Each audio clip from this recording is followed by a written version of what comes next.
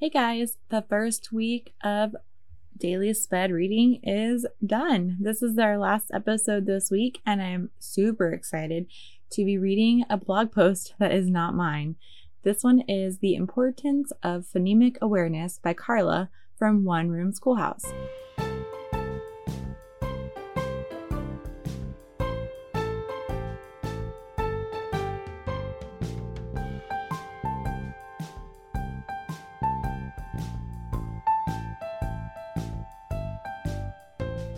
What are the elements of a strong reading lesson?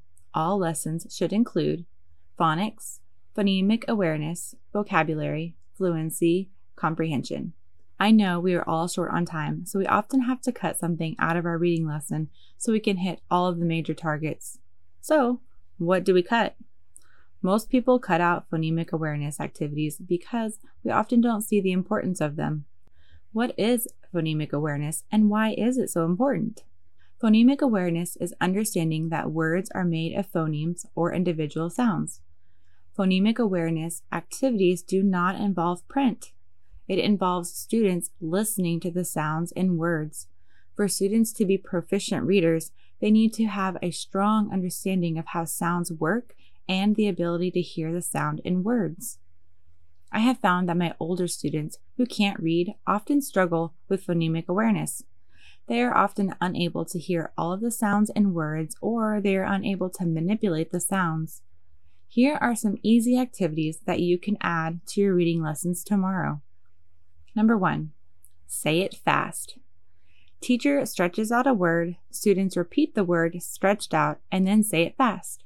Example, teacher, sat.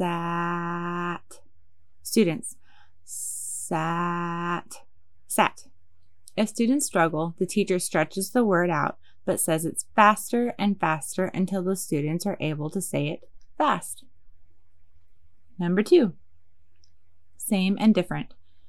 The teacher covers the mouth and says 2 words. Students decide if the words are same or different. For example, nose rose. Students will give a thumbs down to show that the words are different.